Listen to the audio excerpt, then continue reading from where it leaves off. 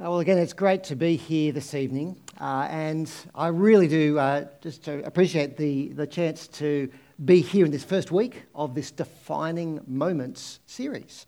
I'm going to tell you about a defining moment in my life. It's an event that happened to me it was in my early 20s. Now, I have to say that probably the most defining moment in my life is the moment that I actually spoke about in the interview. That is the time when I became a Christian, the time when I came to trust in Jesus. That's the biggest defining moment in my life. This is another one, not quite as big, but maybe you could call it the second most defining moment in my life. Let me go back, fast forward about 8 years after I became a Christian, and I ended up studying electrical engineering at a uni in Sydney. And I loved it. And I was doing well. I was focusing on renewable energy. So I was focusing on solar cell technology, turning sunlight into electricity. And the people who were sort of involved in teaching me, they were leaders in the area. They were top people teaching it. And I was with them, and I was doing research with lasers. So I was able to sort of go down into a basement and play around with a laser. And that was I found that really cool anyway. And just fiddle around with the electronics in it and make it work. I was also, at the same time, I joined the uni campus Bible study group. It's called Campus Bible Study. And that's sort of the Christian Union equivalent. I started going along to the talks and going along to the Bible studies. And I loved that as well. I loved being in church. And I really loved the Bible studies, and I loved hearing about God and His Word. And so it was great. My life was on track. I had a plan. It was a good plan. I was all set to play around with more lasers for the rest of my life, be an electronic solar energy engineer, be a bright future, we thought, And plus, bonus, I was a Christian, and I had eternal life sorted out. It was really good. My defining moment happened during a week-long conference that we had for the Campus Bible Study group. And the speaker was preaching through Ephesians chapter 1. It's the same passage we just had read for us now, Ephesians chapter 1, from Paul's letter to people in the ancient world who were in danger of being discouraged. And Paul is writing to them to encourage them about the wonderful gospel. And the actual talks there was actually 5 talks, and it was all on Ephesians chapter 1. So it's a pretty full-on chapter. It was just really great. But there was an illustration that the speaker used that stuck with me quite vividly and just helped to crystallize some of the things that Paul's saying in Ephesians chapter 1. And that illustration was a Copernican revolution. I'll explain that in a minute, okay? But it's a Copernican revolution. Just keep the phrase in your head and then I'll explain what I mean. First, more importantly, let me just read again the key Bible verses that really struck me. So I'm going to read Ephesians chapter 1, verses 9 to 12. He, God, made known to us the mystery of His will, according to His good pleasure that He purposed in Christ as a plan for the right time, to bring everything together in Christ, both things in heaven and things on earth in Him.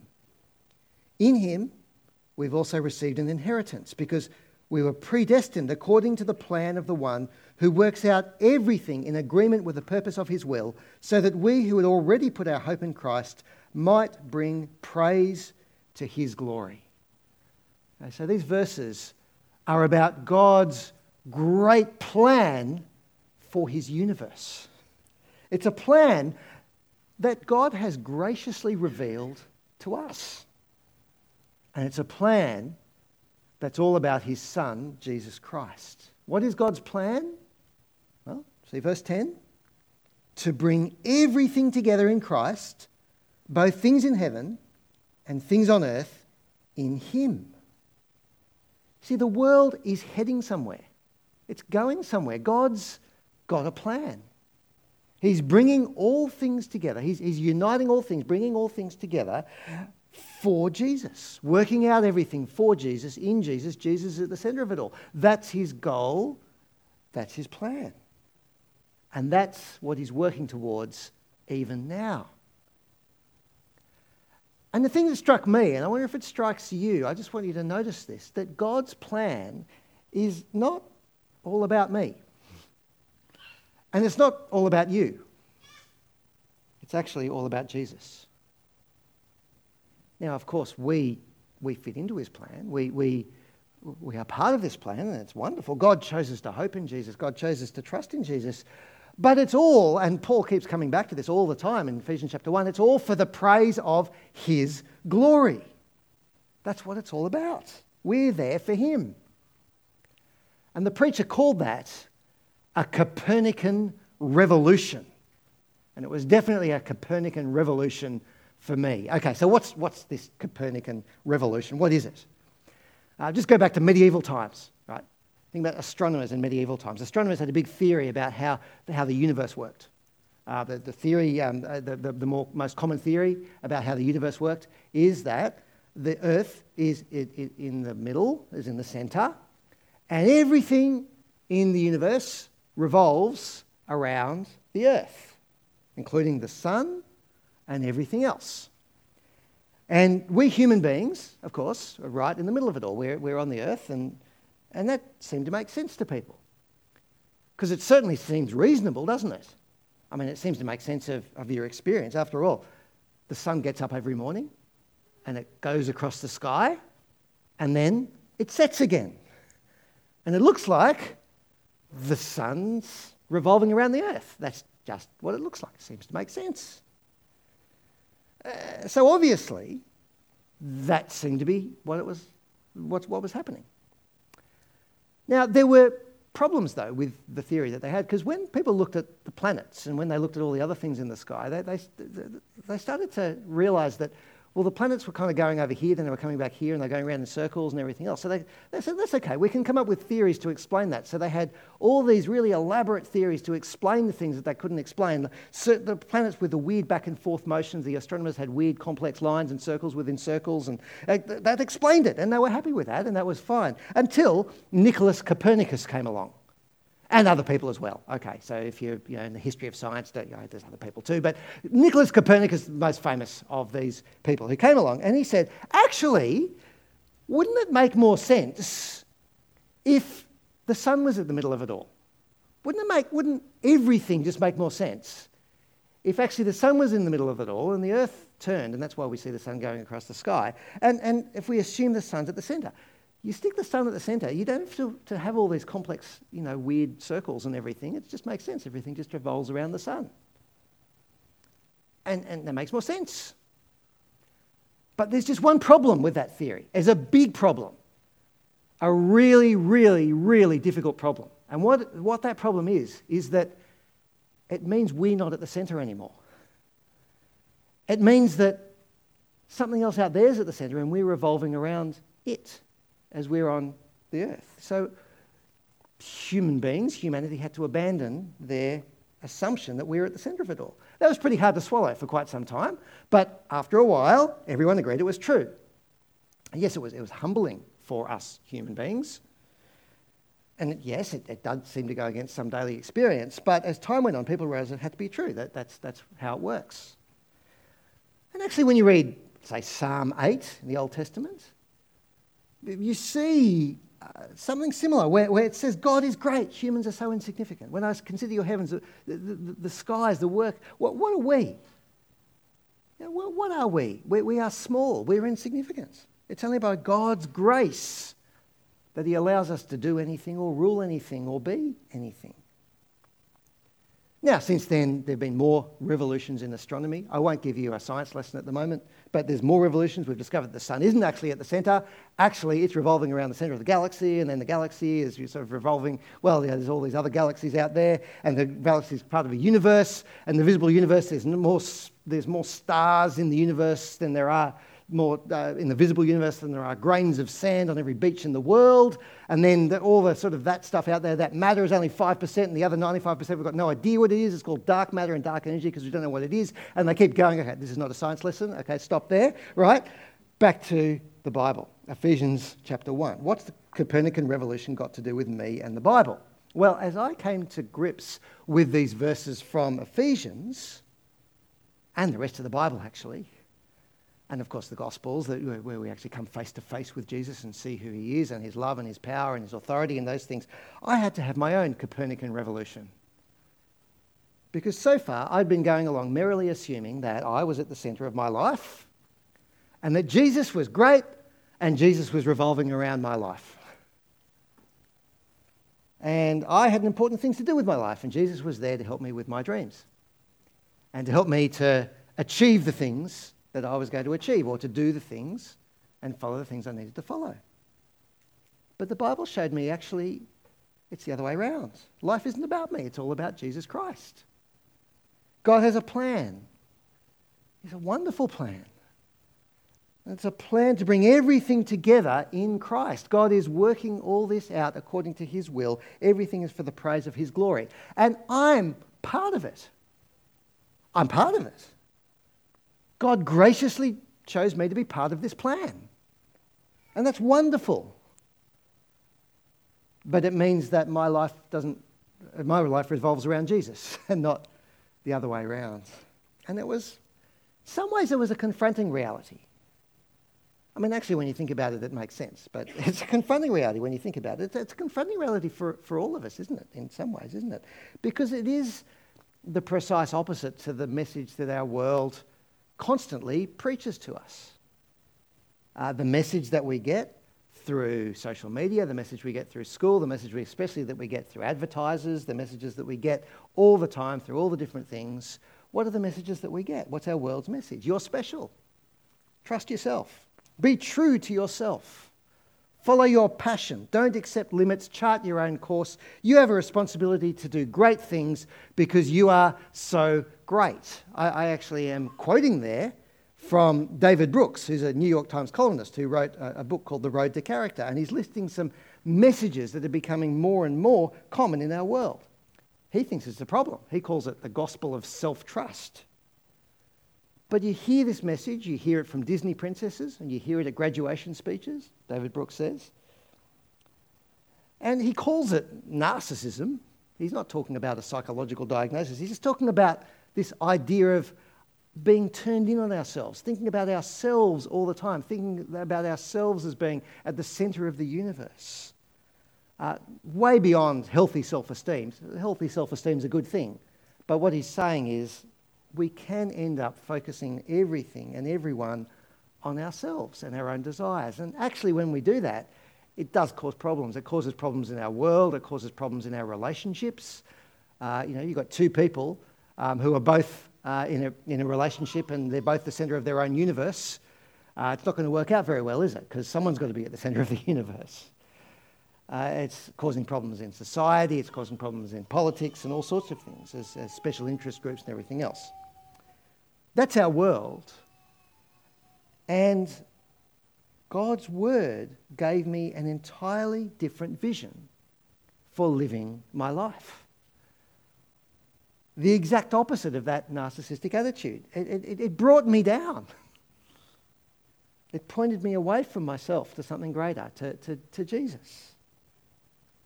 Someone greater, not just something greater, someone greater. And actually, that's what a Christian is, fundamentally. You know, if you become a Christian, I'd become a Christian 6 years ago, 8 years before, whatever it is. And I had already done this, really. It's just I came to terms with it at this point. A Christian is fundamentally a person who admits that life is not all about me. It's actually all about Jesus.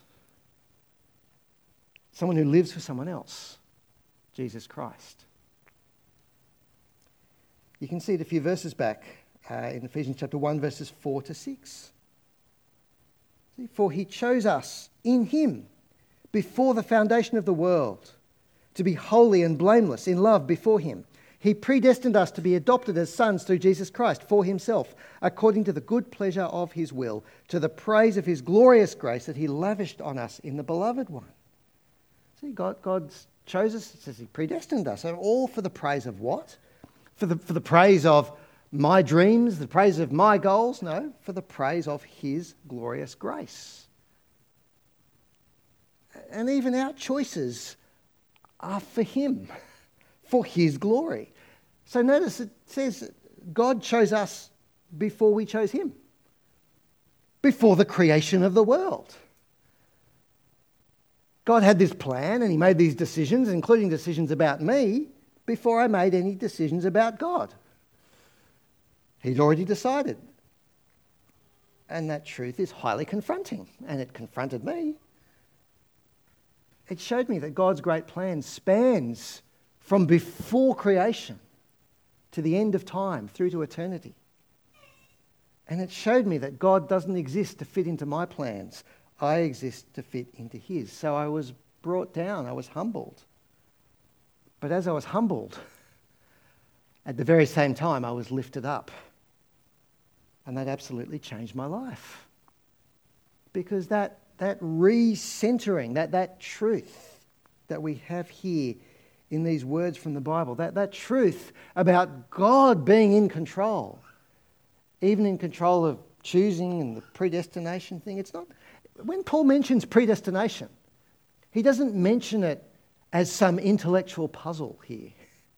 He doesn't mention it as some annoying philosophical concept that we just designed to tie us up in knots and make us run around in circles, trying desperately to prove, no, I am really at the centre of the universe and my choices matter, God. That's not what he does. That's not why he's even mentioned it. Why has he mentioned God's choice of us in Jesus? He's mentioned it because it's a blessing.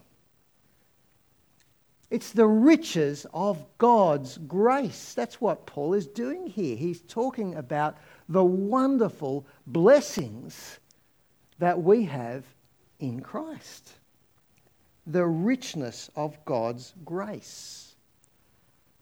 And that reality lifts us up. See verse 3? Blessed is the God and Father of our Lord Jesus Christ, who has blessed us with every spiritual blessing in the heavens in Christ.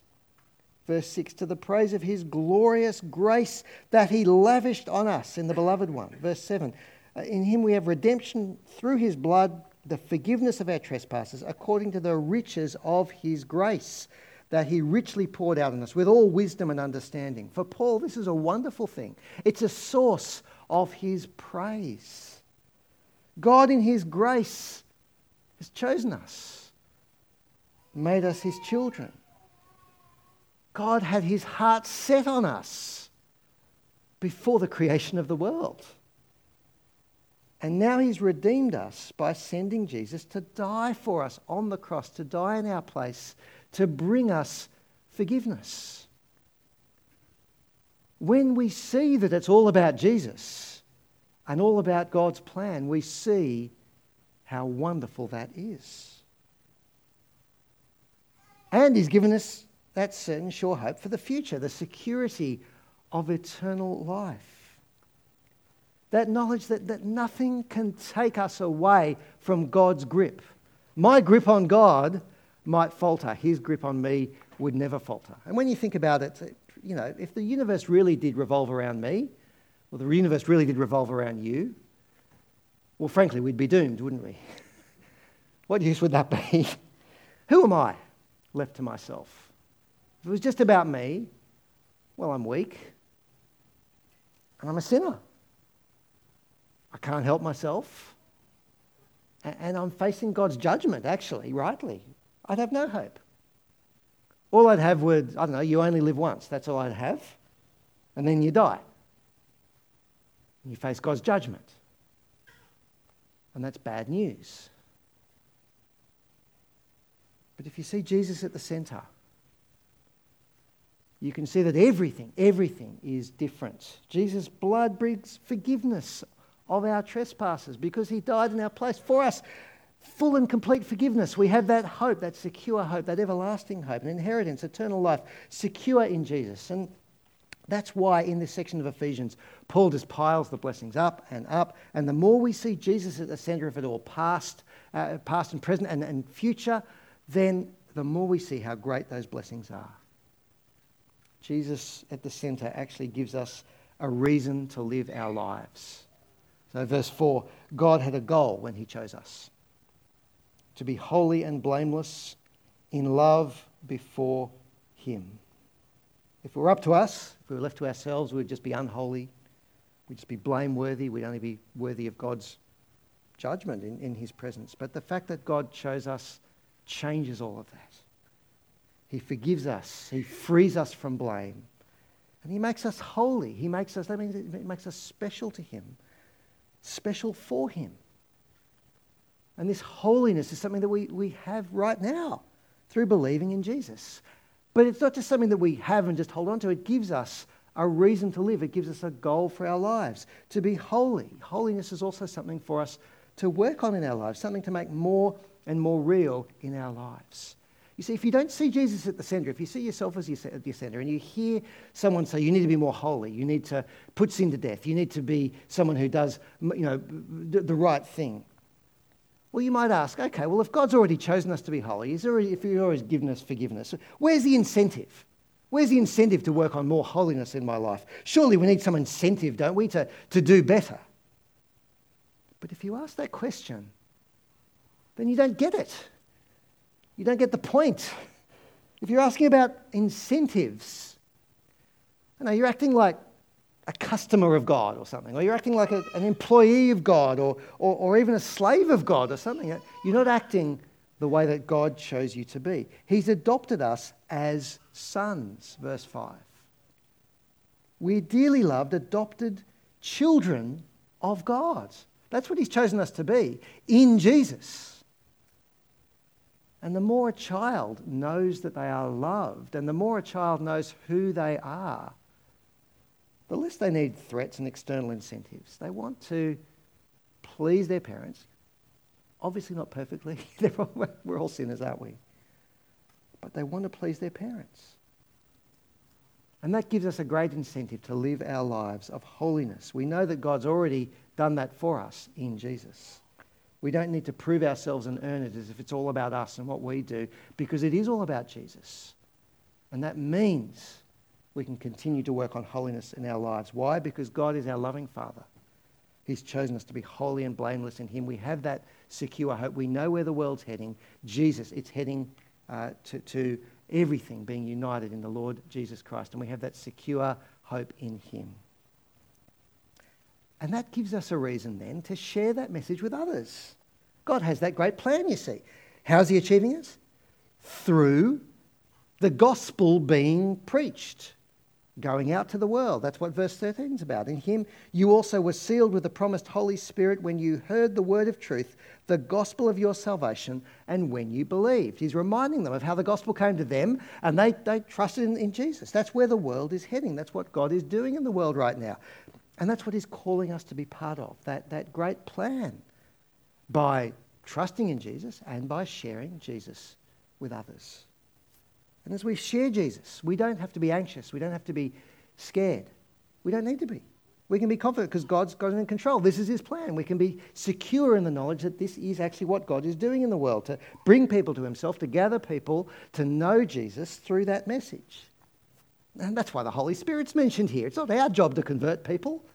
It's not our job to go, I can't convert anybody. How could I convert someone? How could you convert someone? None of us can. It's the Holy Spirit's job. Our job is just to be part of it, to share the message, to be God's children sharing that message. We don't know who he's chosen. We don't need to know. That's okay. We just need to pray and humbly get on with it. It's not all up to us. We don't have to be anxious about our weaknesses and our failures. We can rejoice that God uses our humble efforts to achieve his purposes. So, the reason that this was the turning point in my life, there's a reason that this was really a defining moment, is that I was gripped by that vision. That was my Copernican revolution. The Copernican revolution is just the illustration, really. I know it'll look different for different people, but this is how it looked for me. 25 years ago, I abandoned my work in the solar energy industry, and I chose vocational ministry. I chose to be involved in Christian ministry. Why did I do that? because I realised that my life was to revolve around Jesus and his plans and purposes and not the other way around. God's plan to bring all things together, to see people trusting in the Lord Jesus, to see that gospel go out to the world, to draw everything together in Christ. I thought I'd better work out how to orient my life around that great plan. I had to rethink my lifetime work and my plans and my goals. And yeah, I know that vocational ministry isn't for everybody, and I'm still glad that there's Christians in the solar cell industry, and that's really great.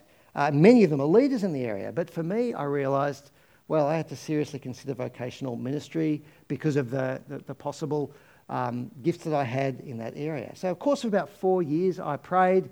I kept trying to share the gospel with people. I thought through what the Copernican revolution would mean in my life, whether I should give up being a solar energy engineer to be involved full-time in gospel ministry. And there were 4 stages in my thinking over that time. 4 years, about 4 years, 4 stages. Year 1, I didn't think I could, and I didn't want to. Year 2, I didn't think I could be involved in gospel ministry, and I tried to prove that I couldn't by having a go at doing ministry things and showing that I wasn't any good at it, because I knew I wasn't any good at it. And then year 3, I thought I might be able to, but I kept trying to prove that I couldn't. Year 4, I thought maybe I could, and actually I wanted to. And I saw with the particular opportunities that God had given me, who I was, to give up that small ambition that I had, that original small ambition to be involved in solar cell research, to be involved in climate change research. It's really good stuff. But to do this. So I worked for a few years in the solar energy industry. I started ministry training, and now I'm training others in ministry. And now, for me, realising that Jesus is in charge, that he's at the centre, not me. That wasn't just something that changed my life once. It keeps changing my life. And it changes everything. Here's just 2 ways it affects me even now. Firstly, it keeps me humble in my own ministry. It really does. In lots of ways, I'm probably still an engineer at heart, sort of nerd, Greek nerd, etc. And as an engineer, I love strategies and I love goals and that kind of thing. I like making things happen. I like organising things. I like when other people organise things in church and life. I love make goals and measure things. But this Copernican revolution keeps reminding me not to set my hopes and dreams on these things, on these strategies and these goals and organisation, to set it on God through his Holy Spirit, who is doing this and calling people to himself. And yeah, I know it's good to plan, I know it's good to organise things, and God graciously uses our strategies for his sake. But a life of ministry doesn't revolve around my plans. It revolves around God and his plans for his son, Jesus. So that's one way. Another thing that remembering God's plans for his son does for me is this: it helps me to keep going, even when the world seems to be going in the opposite direction. And I know that's true for a lot of the students that I teach at Moore College. Many of them, and I know they've given up a lot to be involved in ministry. They've come, the world thinks they're completely mad. They've given up earning big bucks, some of them. Many of them are a disappointment to their families. Many of them are traitors to their own ethnic communities, laughing stock to their friends or former colleagues for doing this crazy thing of being involved in sharing Jesus and doing that vocationally. And I've had a taste of that. Recently, a few years ago, I went to the funeral of Stuart Wenham. He was my actually former supervisor and boss in the solar energy industry. And I went there, and he was a superstar of the solar energy industry. He'd been instrumental in making solar cells really big throughout the world, including in China, and various other places. And the funeral was huge. It was full of great luminaries, former colleagues. And I met one of the former colleagues at a funeral, not a Christian, someone who'd stayed in the field. He wasn't a Christian. He knew, or we'd had conversations. He knew that I was a minister of the gospel. And he effectively said to me, I don't remember the precise words, but he effectively said to me, "Lionel, you're an idiot. You're a fool. Because look at this. Look at this person's life, Stuart Wenham's life. You gave that up. And now you're just doing this stupid Christian ministry thing, which is nothing. What did you do?" And that hurt a little bit. Just a little bit.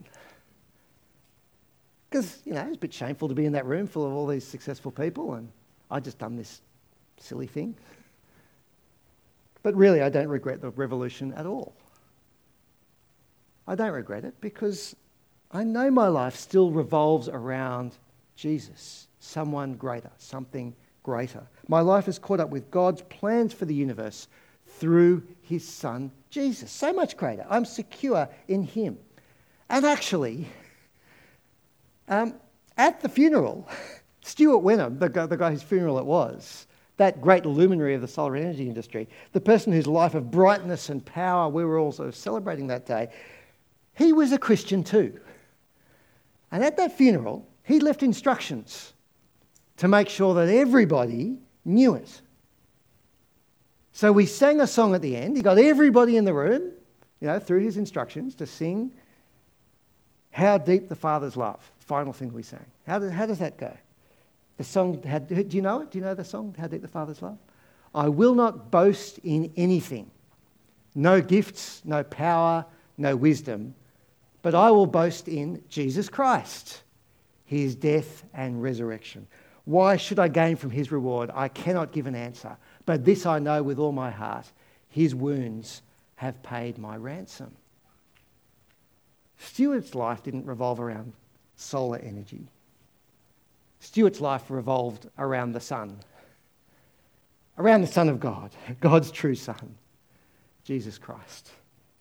And that Copernican revolution is precisely what had changed my life in the first place. So I want to ask, what about you? What about you? What's at the centre of your own universe? What does your life revolve around? Your own plans? Your own dreams? I challenge you this new year, as everyone's making New Year's resolutions, or lots of people are doing it, seriously ask yourself that. Seriously ask yourself that question. Are your ambitions and your dreams too small? And if they're about you, then they're too small. Are they about Jesus? Bring your life into the orbit of somebody far greater. Jesus Christ. Jesus is what the world is about. It's where the world is heading. Maybe you need to start following him in the first place. Maybe you don't even follow Jesus or trust in him or know what this thing is. Trust him with your life. You can do that. Pray to him, ask him to forgive you, sign up for the Explaining Christianity course. It sounds like a fantastic idea. Or maybe you do trust Jesus, but consider things in your life, your plans for the year, your hopes, your dreams, your goals, your relationships, how you use your time. There may be big decisions coming up for you in the next year or the next few years, big life decisions, career, whatever it is. What would it mean for you to bring these into line with God's plans for his universe? To see your life revolving around him rather than the other way around. That's God's plan. To bring everything together in Christ, both things in heaven and things on earth in him. You just pray with me. Let's pray. Father, thank you so much for your Son, Jesus Christ, and we praise you for him. We praise you for the Lord Jesus. Father, please help us to see our lives in light of your Son, the Lord Jesus. And please help us to fix our eyes on him, the author and perfecter of our faith, to keep running for him. We pray this in Jesus' name. Amen.